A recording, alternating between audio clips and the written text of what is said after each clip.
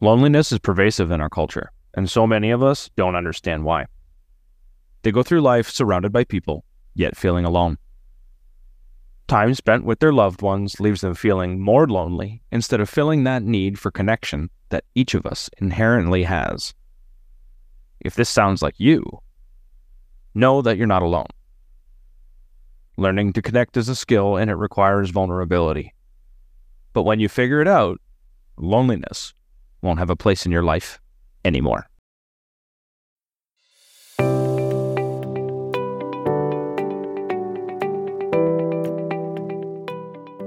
Welcome to Through the Glass Recovery podcast, where we believe that connection is the opposite of addiction, vulnerability is the antidote to shame, and that recovery isn't just rewarding, but it's also a lot of fun.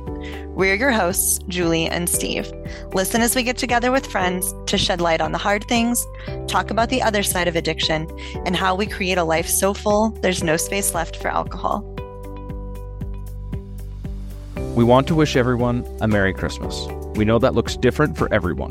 The season can be a challenge in many ways. But we hope that your hearts are full and that you can find peace wherever you may be in your journey today. Well, hello, everybody, and welcome. It's good to see you guys. We are one short here tonight, but I think we're going to hang just fine with these two. So both of them are returning guests. Really excited to have you guys both back. We're going to do introductions as per usual, and I'm going to go ahead and start with Dr. Andrew. How are you? Good, Julie. Thanks to you and Steve for having me back. I am Dr. Andrew. I'm an emergency physician in New Hampshire.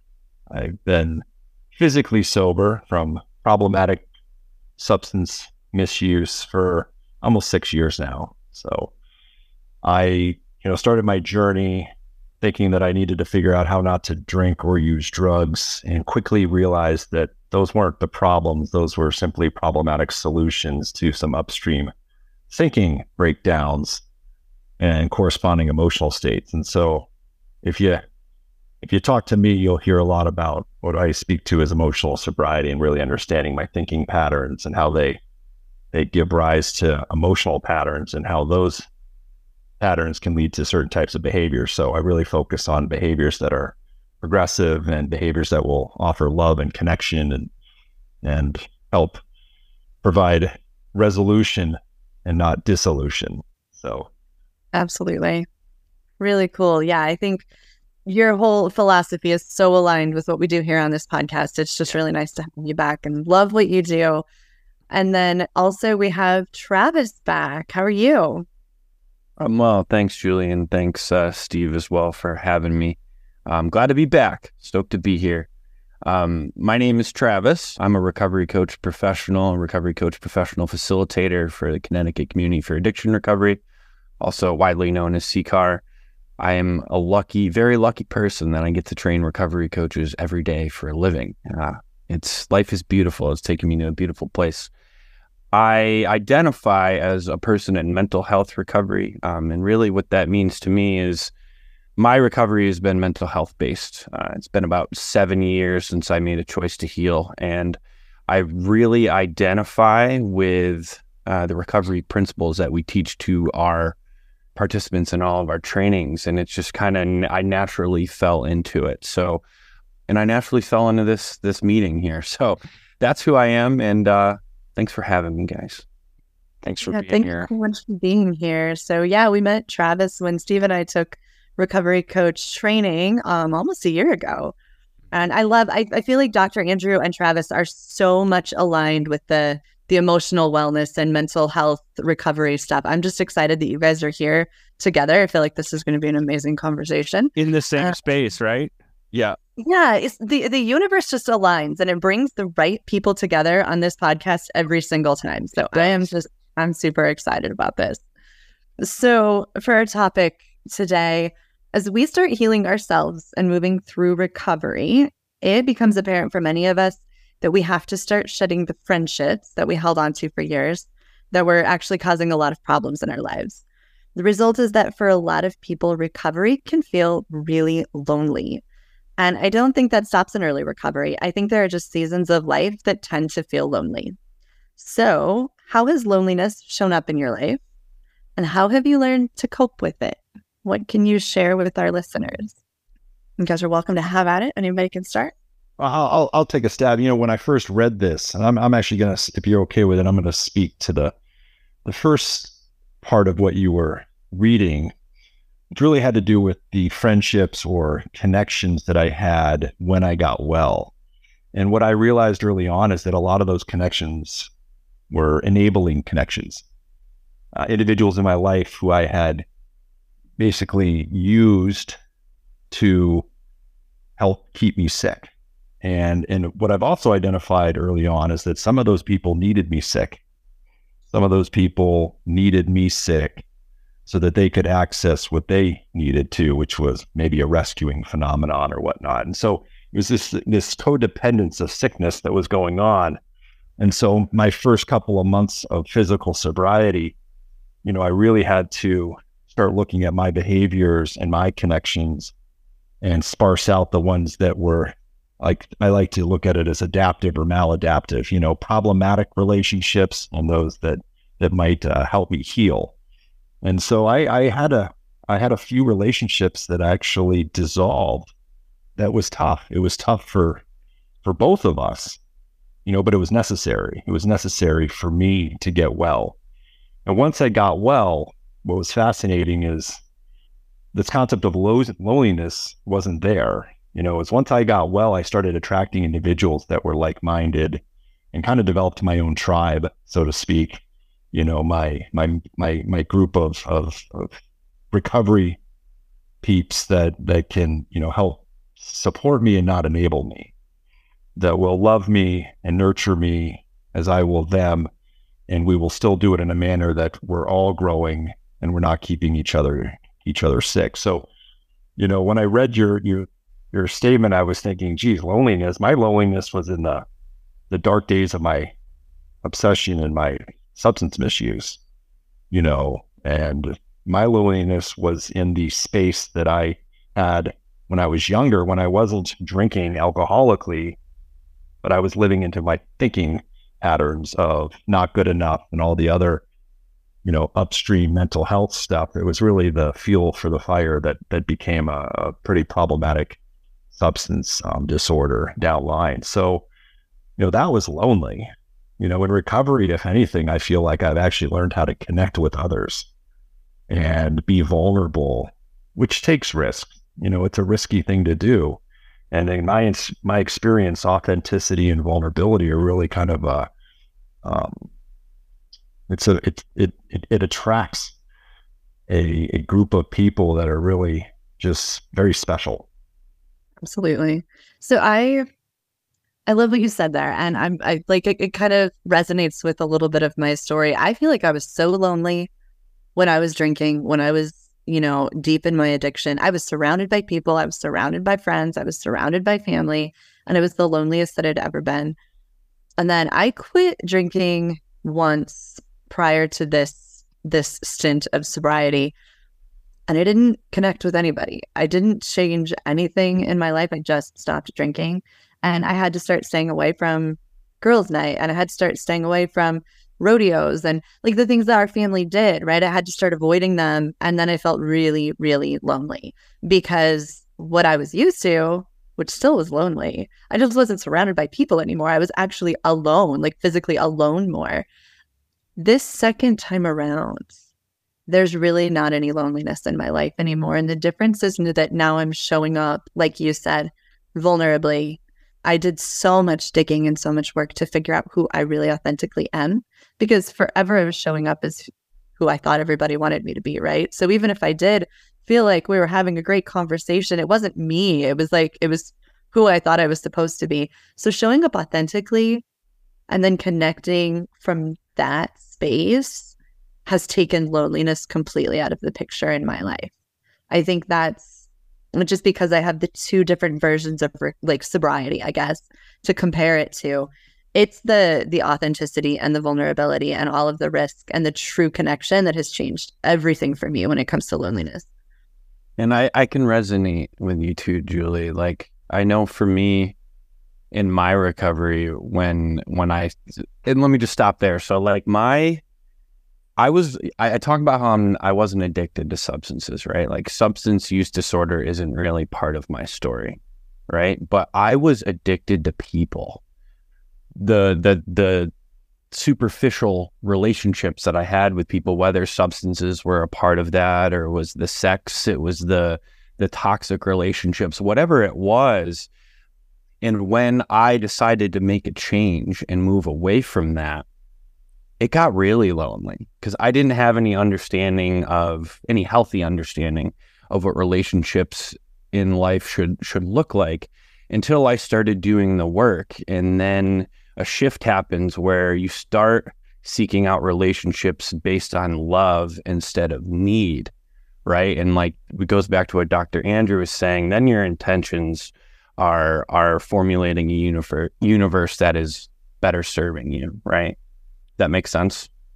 I love that you said love instead of need, because I had written down, listening to you guys all talking, I wrote down loneliness was living in a place where I expect emotional support from someone who can't or isn't emotionally available. And that's when I'm, looking for, I need help or whatever that may be, and it's just not there. So I'm thinking of, I'm living in a house I'm surrounded by people, yet I still feel alone. And that is because first, I'm not emotionally healthy. So I'm fake, first of all. So I'm not acting authentically. So anything that I'm getting in return isn't authentic, is reinforcing a false narrative that I'm showing someone else. So I'm essentially lying to myself. So that alone leaves me feeling lonely. And then if I'm giving that to everyone else, I'm receiving that. And where am I going to, if I'm looking for it externally, I'm never going to find it. And then Dr. Andrew, you talked about, once you start healing, you start emitting this, it's coming from love, like Travis said, right? So I remember early on in recovery when I started telling my truth, where I went from this place of like sad, lonely, not feeling accepted or heard or any of that. And then love showed up, and it was from other people in the recovery community. And it was like, we've been there. I hear you. I get you. And that's where I started learning, like, that's what love was again. Like, that's what acceptance really is. And I don't have to be fake. I think outside of being authentic, I'm going to give myself loneliness just by putting on a mask. And I still do that to this day, not near as often as I did before sometimes. And I do it to keep myself comfortable because I'm going to avoid an uncomfortable situation. It's where the mask comes from. Then I have to look at that. But loneliness, I think, really ends up coming from lack of being authentic. I want to, Travis, I love that you're on here and you don't have substance issues. Part of my stance I'm taking for the world is to stop focusing on behavior.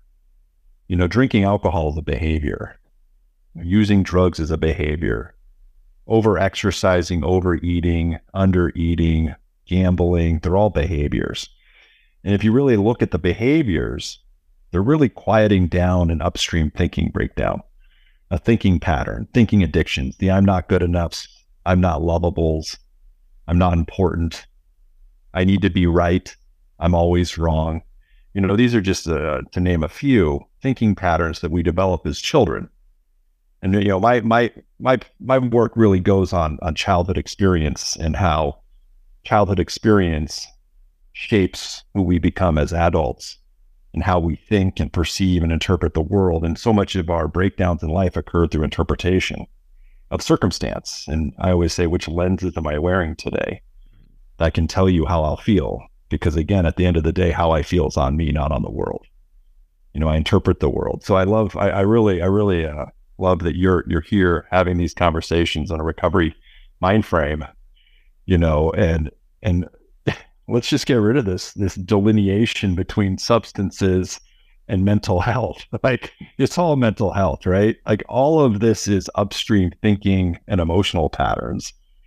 And if we were to focus as a world on thinking and emotional patterns, number one, we'd have a lot less loneliness. We'd have a lot more love for one another. Yeah. We'd have a lot more connection with one another. And really, love and connection, in my mind, is really, that's all we want as children. The day we were born into this world, we just want love and connection with our parents. And that's it. And so emotional sobriety and what we're speaking to here really brings us back into a space that we can all create to actually regain what we really just wanted as, little 1-year-olds or 6-month-olds. So I don't know. This is good stuff. What you're talking about there, when we're little, we just want love and we just want connection, right? So I grew up with, God bless them, the most emotionally unavailable parents like ever. You could use the word emotionally unavailable and they would have no idea what you were talking about. Completely incapable of real, honest, meaningful connection, right? Wonderful people, took really good care of me, gave me a wonderful life, but they just weren't capable of more. And so, and like you're talking about, Dr. Andrew, you got all of these messages, right, as a child that I'm not good enough and I have to, and I just strived for perfection and I strived for good enough and I was the overachiever because they said nice things to me and that made me feel loved, right? I'm sure that probably sounds familiar to a lot of people, but then you carry that and you carry that into adulthood, and I'm surrounded by people who are emotionally unavailable and I don't even know any different because that's all I've ever experienced, right? So my husband, emotionally unavailable. My best friend, emotionally unavailable. I'm like, that's all I'm surrounded by everywhere. So it's no wonder I felt lonely like my whole life. I never felt seen. I never felt accepted. None of that. I just felt like I was hustling all the time for somebody to say something nice to me so I could feel loved. Because I had no idea what real connection or love felt like. And once I started understanding, like looking at, I always thought I was this big problem, right? I'm the problem. That's why I can't feel happy. That's why I can't feel accepted or whatever. And I started realizing there's other people in my life that have issues too. Like, I'm not the only problem. I'm not by any means am I saying I'm perfect, but I always just internalized it all and made it all my faults. And then that kept people shut out. I'd put up walls. I didn't want them to know how bad I was and how messed up I was, right? And just to be able to step back and acknowledge, okay, these people, they've got some emotional stuff too. Like, they might not be alcoholics, but they've got some stuff going on also. And it's not all me. And once you can see that, I don't know, that helped me let down some walls. And it also showed me that I needed to start seeking out people who were capable of emotional connection. I didn't even know that those people existed until I was like 39 years old. And my whole world opened up at that moment. It was just in finding the right people. It's We are going to take a quick break in production here to let you know Through the Glass Recovery is more than just a podcast. We offer tons of free resources to help support your recovery. We host weekly support meetings. We offer a free private Facebook group dedicated to supporting one another's sobriety. And we have a weekly newsletter full of resources, articles, and information to keep you heading in the right direction. And if you're ready to take your recovery a step further, we offer affordable one-on-one coaching as well. Visit our website to learn more about scheduling a call with Julie or myself. We would love to sit down with you at no charge and see how we can best support your journey to recovery. Visit our website at throughtheglassrecovery.com for more information about everything we offer. I can use self-righteousness similar to how I used alcohol. You don't have to be alcoholic to be addicted. My whole stance is that we're all little thought addicts that really come from childhood, and it operates at a subconscious level, just like substances, and it's fascinating to me because everyone, kind of sparses it. Here's this person and this is my problems and that's problems. If we just move upstream and really identify our thinking patterns, there's our solution. We can rewire the parts of our brains that got developed when we were 2, 3, 4, 5. The limbic system is very neuroplastic if you put the effort in. That's our memory and emotional center in the brain. That's where all of these memories and emotions are stored and correlated. And as a result of doing the work that we do on a day-to-day, sometimes for me, a minute-to-minute basis, I've rewired that portion of my brain that wants to keep me thinking I'm not good enough or I didn't do it right. And it doesn't mean that I don't every once in a while get that feeling. I absolutely get that feeling, but nothing like it used to. And quite honestly, I spend more time laughing at myself today. And you could talk to my colleagues at work and they're like, oh, you did it again. Yes, you did. It's like, okay. But I'll tell you, I have a solution to a lot of the pain that you're seeing on a minute-to-minute basis in the United States, the world right now. I've got the solution. Emotional sobriety. That's it. That's the solution. Right. You just can't force anybody else to do it. That's the hard part. There's people in my life that I'm like, I just want a meaningful connection with you, but I can't go back and do the work for them. And sometimes that's just maddening, right? Urgency. Those of us in recovery from substances, we had urgency. We were going to die. It's a clear cut that substance, alcoholics die from alcoholism. Drug addicts die from drug addiction. I mean, that's been proven. It's a fatal disease if left untreated. If you live life simply being self-righteous or victim-oriented, you're not necessarily going to die from that. You'll just live disconnected and wonder why the world doesn't want to connect with you. And it's, you can live your whole life that way, and we see it all the time.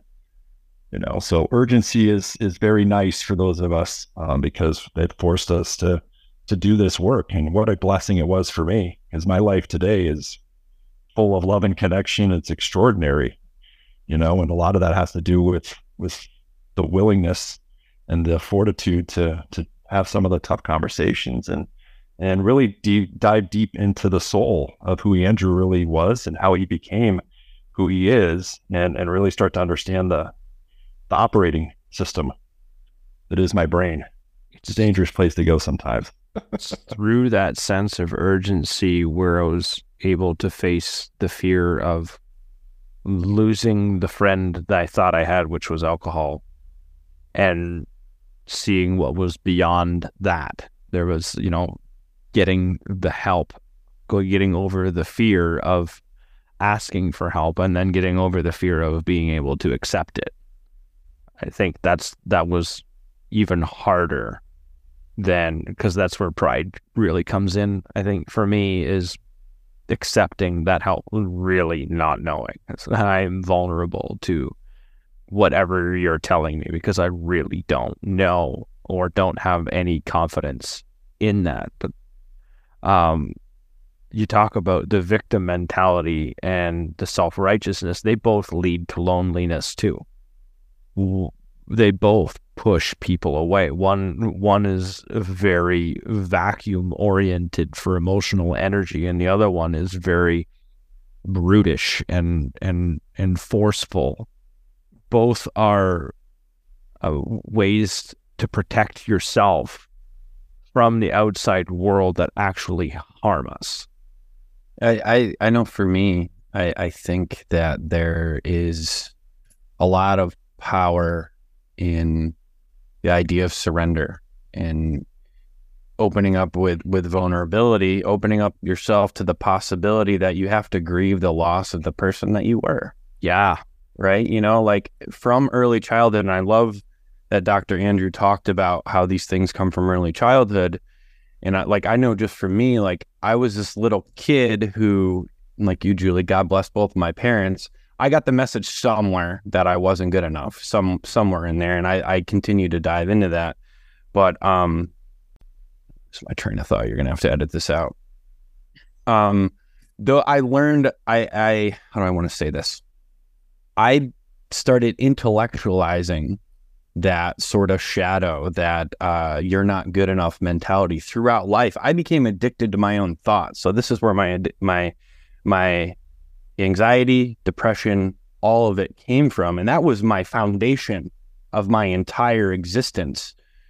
So that jump from there, my entire foundation, the home that I built, I had to make peace with the fact that I was going to burn it down and start over, and there's a grieving process with that also. Something that I still do to this day, even 7 years later when I started. Live in a self-created chaos. And if you're a victim of it, then it's the world's created chaos that has put me in this position. Either way, I'm left alone. I'm left feeling alone.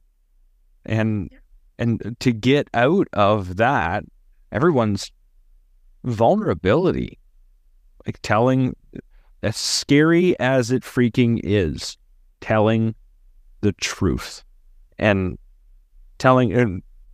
I wrote this down not too long ago. If I tell you a lie, then I'm lying to myself. And I hate it when I'm lied to, but I'm already putting myself on an island when I'm doing that. And so I'm putting myself back in this spot where I don't want to be. And if anything now, after being in this journey for this long, when I lie, I get no enjoyment out of it at all. It literally, there's a pain there now, and it hurts, and because I can feel the abandonment of myself in it. Oh, for sure. Yeah. I do. So I think Steve was the one who talked about masks, right? And putting on all these masks and trying to be somebody that you're not. And I've worked so hard to shed those. And it's taken so much work and so much courage and so much reflection and all of that to shed those. I'll walk into certain situations and I can feel myself, starting to hype up and pretend to be somebody I'm not. I'll get nervous. I'll walk into a meeting, and I feel like everybody's better than me or more important than me. And I can feel myself start to put on the mask and start talking differently and acting differently. And it's so uncomfortable now. That used to be natural for me. I was a chameleon, right? And depending on what situation I was in, I could be exactly what they needed me to be. And it felt natural. Now it feels so unnatural. It's uncomfortable. My chest gets tight and my skin feels all crawly because I hate being somebody that I'm not now. And again, that all goes back to loneliness, and that if we're not ourselves, we're never going to get rid of the loneliness. We're never going to connect. But yeah, it's funny how hard I worked for that. And now it's so uncomfortable when I can feel it happening. I have to say, it's extremely refreshing to have individuals that are speaking to all these thinking addictions. I love that, Travis. That's the stance I'm taking for the world, that we're all little thought addicts. And, Julie, speaking to your physiology that you feel, really becoming, one of the greatest gifts of emotional sobriety and the stuff, the work that I do is knowing, I call it the trigger phenomenon, is that I can feel, these thinking breakdowns, these thinking patterns, I don't even know I'm doing it until I feel it first. And so really, we talk about mindfulness and recovery. Mindfulness and understanding our physiology and what our bodies are actually telling us. My fight or flight response, my sympathetic nervous system will tell me, before I even access the thought, that I'm in a situation, like you're saying, you're in a meeting and you're about to do X and Y, and you start to feel that feeling. That little, to me, that's the little signal that goes off. And what I get to do with that today is I don't react the way I used to. A lot of this is response. It's calculated. It involves the front part of the brain, which allows me to think through complex situations. My reactive circuit's really helpful if I'm getting chased by a bear, but there's not a lot of bears, although I do live in New Hampshire. So every once in a while you wonder, so the cavemen in me, they definitely benefited more from the reactive circuit than I do. And yet, my ability to feel that feeling and know that I'm accessing the thinking pattern so that I can actually make a real calculated decision or choice. I like the word choice, is so much healthier for this guy today, and and it's allowed me to connect with others and communicate in a manner that brings about connection with others. In the older days, in my sick days, I was communicating in a manner where people didn't want to be around me. And today, I feel like what this work has done for me is it's allowed me to communicate in a manner that brings people together and kind of affects changes that are healthy for the group and the individual. So self and other, which is kind of a win-win. If I can create space for others to get well and I get well, geez, that's perfect. And I think about this with my family. Julie, you talk about your husband. My wife does this work with me. She's not a substance misuser, but she does this work with me. I've got 2 teenagers in the house that are doing this work at a sometimes subconscious level, but they're doing it. You hear it. And, you see a 16-year-old girl go through a conflict at school in an emotionally sober mind frame. And it's like, wow.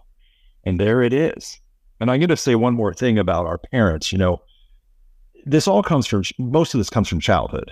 And the reality is like my parents were loving me when they said I could do better, and that was a hard pill for me to swallow, because for many years I anchored on that victim kind of mentality that I was wronged because my parents were too tough on me. My parents loved me the way they were loved. And when I started to look at it through those lenses, I was like, wow. And now I actually, to be honestly, you talk about your parents, Julie, I have empathy for my parents, when I hear that they don't know how to connect emotionally. And then actually, I want to say, how can I create space to help you connect with mom? So, and again, it's me giving answers or telling them how to do it, but it's fascinating. So, yeah, no, I'm with you on that. And I think that can go one of 2 ways, right? I could blame them and I could be upset and I could be like, look what happened to me. But we all show up and do the best we can with what we have, right? And as long as we recognize that in our parents, I mean, I absolutely have compassion and empathy for where my parents, were and how they grew up and everything. But yeah, no, I agree with you. And I have a 16-year-old daughter also. So I'm on the same roller coaster that you're on. But yeah, it's interesting. There are days where I'm like, look how much she has learned from my journey. There are other days where I'm like, she's obviously not learned a thing. But, it's such a depends on the day. But no, I mean, that's amazing that we're able to hopefully affect positive change even in the generations coming up. Maybe they won't experience all of this stuff the way that we have. Nature and nurture. When I started this journey, I really thought everything was genetic. And as I've evolved in my own recovery, I've seen what nurture, how we raise our children, what they're exposed to, what we were raised like, is such a huge predictor of certain behaviors in the future, problematic ones, adaptive ones, however you want to look at it. And so this is where the generational curse can be severed, by us being emotionally well and available. And as I like to say, emotionally sober. Now I can create the next generation of emotionally sober, and they can then go ahead and continue that. So the paradigm has shifted, and it's no longer about, what it was like in the past. It's like, what does the future look like? How bright is it going to be? Because it's already looking pretty awesome.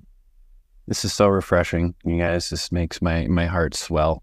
I'm very grateful to be here. It's like you guys, I go through a similar process where, I was my how do I want to call it? My injured connection with my father was always tough. I always struggled to connect with him. And when we look at it generationally,